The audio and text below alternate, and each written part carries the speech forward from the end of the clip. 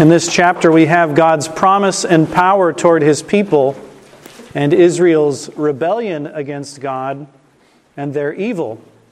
These given to us as a remedy for self-righteousness or confidence in our own deeds.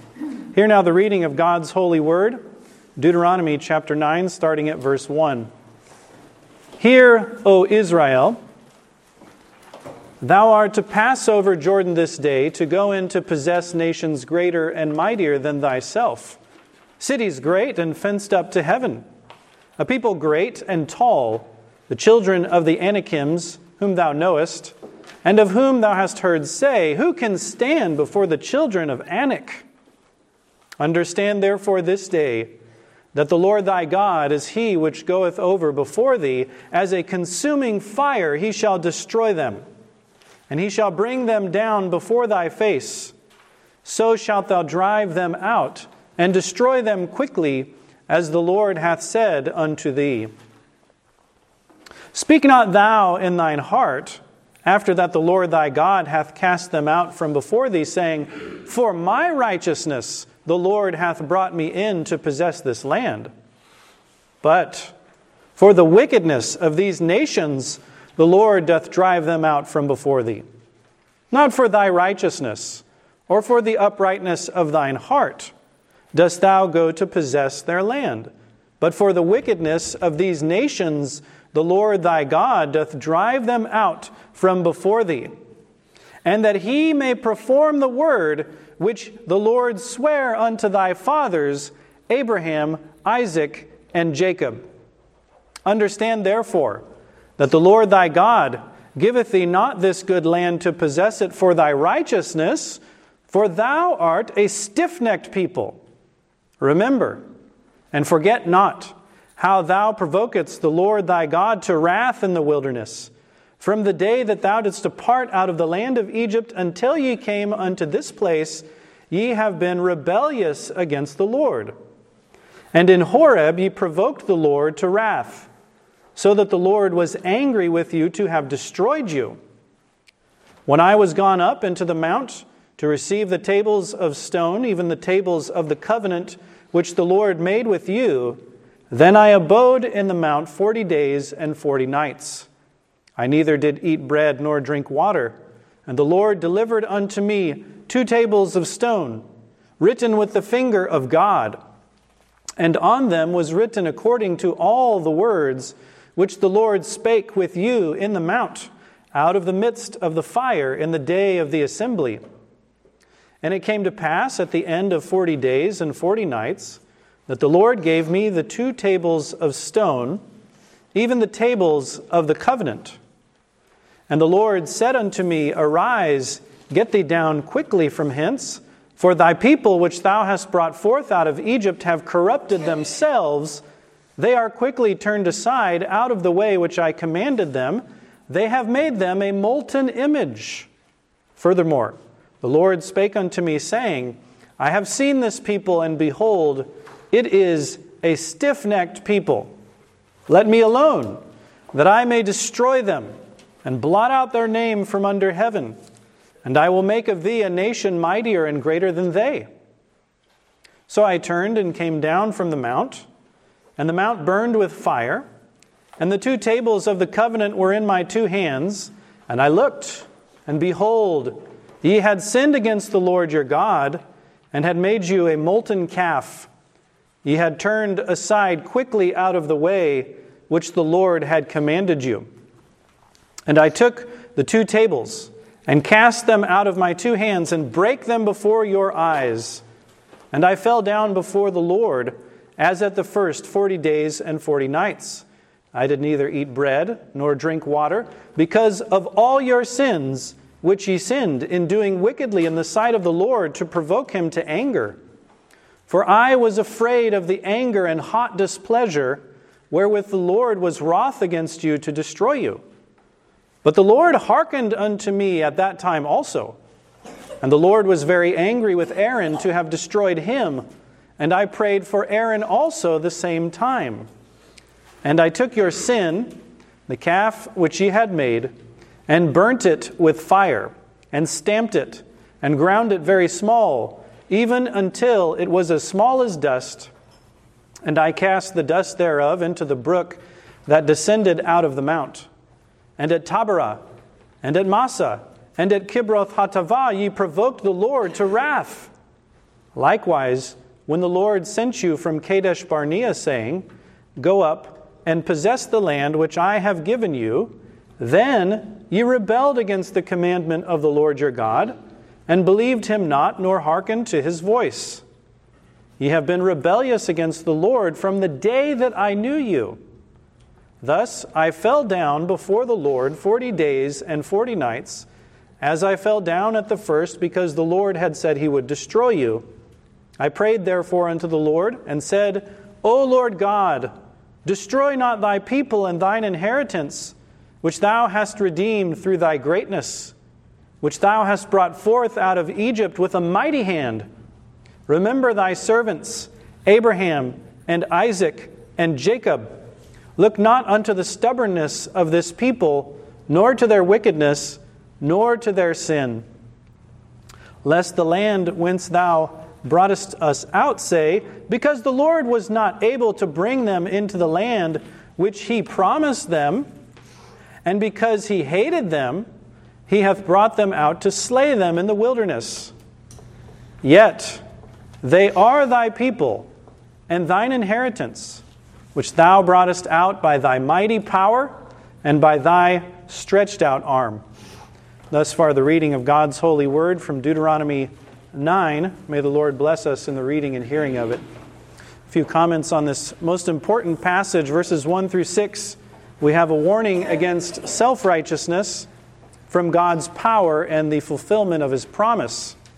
Verse 1 tells us that they were going in to possess nations. This means to inherit, to receive something as a gift, like a testament, where you are an heir of some good thing. God says these nations were their inheritance. He says, verse 3, that he would go before them, though they feared the Anakims, and destroy and consume their adversaries, mighty and strong, with great cities. God would destroy them and throw them down in front of their faces, he says. God's vengeance is a curse to the wicked, but a blessing to his people. Christ, as our King, secures the overthrow of his and our enemies. His vengeance will come, but it'll be for the good of his people. God, in verse 4, then rebukes them and says, Speak not thou in thine heart.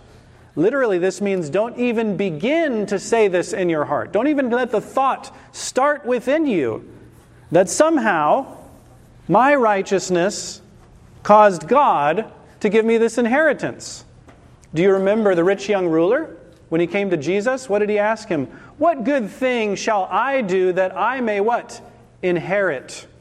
He sees it as an inheritance gifted by God, but he sees it as contingent on his own works. So did Israel. God says, don't even begin to think this, that somehow it's by grace and by works. Your righteousness plus God's testament somehow give you the inheritance. No. God's saying, don't begin to think this. This doctrine, then, I observe, we offer nothing in God's testaments but the sins that make the blood of that testament necessary.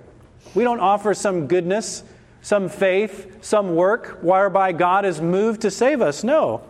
God, in his almighty grace, sees us in our sins and rebellion and yet calls us into the fellowship of his Son. Let us then, as God commands, mortify the thought before it occurs to us. Let us reject what is sometimes known as semi-Pelagianism. I'm sort of half good, half bad. I cooperate with the grace of God, and my cooperation gives me the inheritance. No. Don't even begin to think this, God says. You are a rebellious and a stiff-necked people. You deserve nothing but my wrath, and here is the proof. And God goes through the Scriptures and their history again and again to prove to them and to prove to us, it is not for thy righteousness or the uprightness of thine heart dost thou go to possess their land. This is a repetition again in verse 5. God repeats himself to make the point abundantly clear. Now think with me, the land of Canaan is a type of our heavenly inheritance, isn't it? And God says, in this earthly inheritance of Canaan, you can't even get that by your own righteousness. Now, if you couldn't get the lesser by your own righteousness or cooperation with the grace of God, could you get the greater? Could you have the heavenly inheritance? No sin dwells there. Could you get in by your works if they couldn't even get into Canaan by theirs? Well, to ask the question is to answer it. Of course not. They couldn't get the type. We can't get the antitype. But rather, he says, verse 5, that he may perform the word which the Lord sware unto thy fathers Abraham, Isaac, and Jacob. Here's the answer. Why is it that we inherit? Because God has made an oath. By his own self he has sworn that he will perform the grace that he has designed for his people. God has appointed heirs in this testament. Abraham, Isaac, Jacob. He's appointed successors in the testament, namely their children. He has appointed an inheritance, the land, and God himself as their inheritance. And then who gets the credit? God does. God does it all. From the beginning to the end, it is all of grace. Now, I note then that though there are covenantal aspects to God's way of salvation, it is fundamentally a testament. God swears, God causes a death to take place, like the death of the Lamb, and that secures for you your redemption, the inheritance, and all the things leading up to it. God, from first to last, appoints us as his heirs. We freely inherit. We have no works that we can perform. We're stiff-necked and rebellious. And so God, by his grace, saves. Again, God repeats in verse 6, thou art a stiff-necked people. And some would say, well, yeah, he's talking about the Jews. Of course, they're stubborn people. But we Gentiles, we're not stubborn and stiff-necked like them. Yes, we are, in fact. The Apostle Paul in Romans 3, verses 9 through 20, proves the very thing, taking from the stiff-necked people of the Jews and saying, so likewise are all men by nature. We are a stiff-necked people as well. Our self-righteousness must be beaten down to the ground. Then God exhorts the people to recall in verses 7 through 29 their grievous rebellions, Moses' intercession, God's deliverance, and his mercy to his people. Notice there, verse 7. God says, remember and forget not. Well, isn't that pretty much the same thing? Well, yes, it is. It's a device used to re-emphasize the grand importance of not letting this slip out of your mind. Verse 7, he says, from the day that thou didst depart out of the land of Egypt. If you could go back to the beginning of when God began to save you and ask yourself, how long have I been rebellious? Well, it's the whole time, isn't it? All the way from the beginning of your redemption, you have resisted the Lord. You have been rebellious against the Lord. This word means to be ungovernable, to be obstinate, to be unruly, to be perverse in your opposition. Now ask yourself, God is a sovereign Lord. He has a rebellious people. Do they deserve his grace? Do they deserve the inheritance? That's his point. You don't deserve anything but my judgment. That's what he's saying. You have earned nothing but death. I note then that the Mosaic dispensation was most emphatically not a covenant of works. You remember God made a covenant with Adam, and the day he ate thereof, he would surely die. Is this the same covenant he's making here with Israel? No. Did they die in the first day that they rebelled against God? No, he saved them time and time again. A gracious testament designed and enforced by God. They did not earn the land, but rather they earned God's wrath. Let us then not accept the subtlety and error of the wicked who pretend that somehow salvation was by some different method in the days of Moses as it is now in the days of Christ. Moses then refers in verse 9 to the tables of stone, even the tables of the covenant which the Lord made with you. This covenant that God made, again, the statutes are given to them as their inheritance. God is pictured as the one who gives the gift. I am the Lord thy God, which have brought thee out of the land of Egypt. I'm your Redeemer. Therefore, reflect the family image.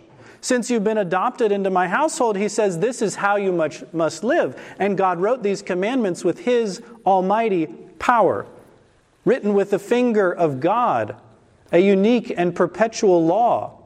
Now, God is speaking to us in the rest of the Bible. Don't get that mistaken. Of course, the whole Bible is God's word, but the Ten Commandments in a unique way are God's writing directly rather than through instruments as the prophets and apostles. He goes on here, and God reminds them of their, you might say, first major rebellion, and that was the golden calf. Verse 12, they corrupted themselves. They're quickly turned aside out of the way which I commanded them, and have made them a molten image. This word corrupted is like food that spoils, or a carcass that rots. That's what they've done to themselves, he says. God had a way of commandments. Images corrupt that way. Man becomes corrupt, rotted, and spoiled because God designs worship to go up to God, not down to creatures. You see this in Acts 17. God has not made man, who is the offspring of God, to worship gold and silver or the device of men.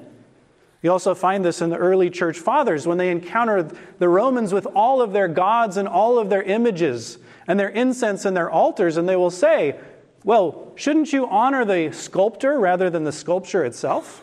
Isn't the man who creates the image more honorable than the image? Why don't you worship the sculptor rather than his image? It's absurd. Where there is an image, there is no religion. And these people bring in a carved image and they call it by the name Jehovah. That's what Aaron said. This is Jehovah your God. Worship according to this manner. This was a corruption of the worship of God, Satan causing men to worship downward rather than upward. He goes on, verses 15 through 17, Moses gives, with the two tables, he gives an account of his coming down with the tables in his hand, seeing their disobedience. He casts and destroys the two tables. And then verse 21, he says, I took your sin, the calf which ye had made, and burnt it with fire, and stamped it, and ground it very small, even until it was as small as dust. Now this is what we saw in Deuteronomy 7, was it not? God said, when you see the image, what should you do to it? Break it in pieces, burn it with fire, cut down the trees, destroy their altars, take down their obelisks, don't let it stand. All the monuments of idolatry must be destroyed. Here God says, in commendation of Moses, this is what he did. He ground it to powder. He brought it down to small dust. Then God reminds them of Taberah, Massah, and Kibroth Hattaavah. You can read about Taberah in Numbers 11, verses 1 through 3. They complained against God and were judged by a burning fire. Massah is Exodus 17, 1 through 7. You remember they grumbled for water. We have no water to drink. God caused the rock to be smitten, that rock being a type of Christ, and water flowed forth to save the people. Christ was smitten, and his eternal life comes forth. Then we have Kibroth Hattaavah, which means the graves of those who were lusting. They weren't content with manna. They wanted flesh to eat, and so God judged them for their discontent and their lust and prepared graves for them. Then verse 23, he reminds them of their other rebellion when they were commanded to go up and possess the land. God had given them, and they rebelled against his commandment, he says. Numbers 13, verse 1 through 14, verse 5, you can read this whole account at your leisure. They did not believe God. They did not embrace his promise. They did not obey his commandment. They did not listen carefully because they did not believe what he said. Now, again, why is God bringing all these things to their attention? To prove one point very clearly.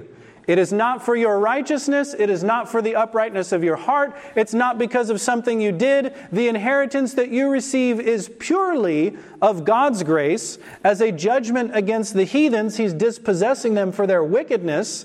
But what do you have? You have wickedness too. But God pardons your sins. God does not hold them down against you. This is gospel preaching by Moses to the people of Israel.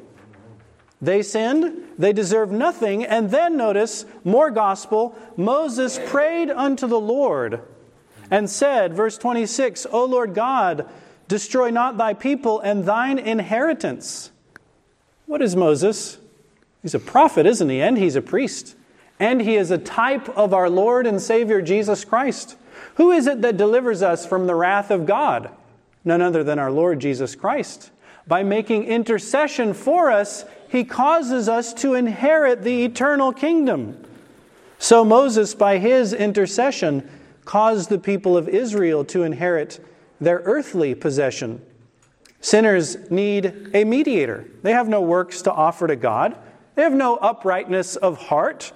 Our only hope is through a greater than Moses, even through our Lord Jesus Christ, a mediator without spot, holy, harmless, undefiled, separated from sinners. We need the righteousness of God by faith in Jesus Christ. Flee then to Jesus Christ. Would you be saved from the wrath of God? Turn to His righteousness, not to your own.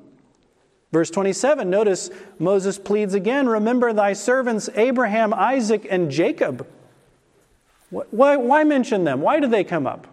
Because those are the ones God made promise to. And those who descended from them were made heirs because they were united with them. Who is it that we inherit through? Well, the Scriptures are clear. We are joint heirs with Jesus Christ. He is the elder brother who inherits all, and we who are united to Christ, we inherit all in Him. We must plead then the merits of Christ, the promise to Christ, His righteousness and obedience. Did Abraham, Isaac, and Jacob have obedience and righteousness that they could plead? Not before God. Rather, they, like us, are justified by believing they in Christ to come, we in Christ who has yet already come. Notice also in verses 28 and 29, Moses reminds the Lord of His glory, the honor of His name. The people of Egypt would say God hated them and couldn't bring them into the land. That's why they failed to make it. God's glory and name were at stake. And when we pray to God, we must pray in like manner. God, your glory is at stake. You have promised these things. Please, Lord, fulfill them for your own honor and glory, for the expansion of the righteous truth of God to all nations. Fulfill your holy words. Then notice, he says in verse 29 that they were the people of God and the inheritance of God. This is a figure of speech by which those who inherit are called the inheritance itself. They were the heirs of God. They were joint heirs with Christ. God had chosen, God had called, God had saved, and so it is with us. Amen. Let us join together in a prayer of confession of sin to the Lord.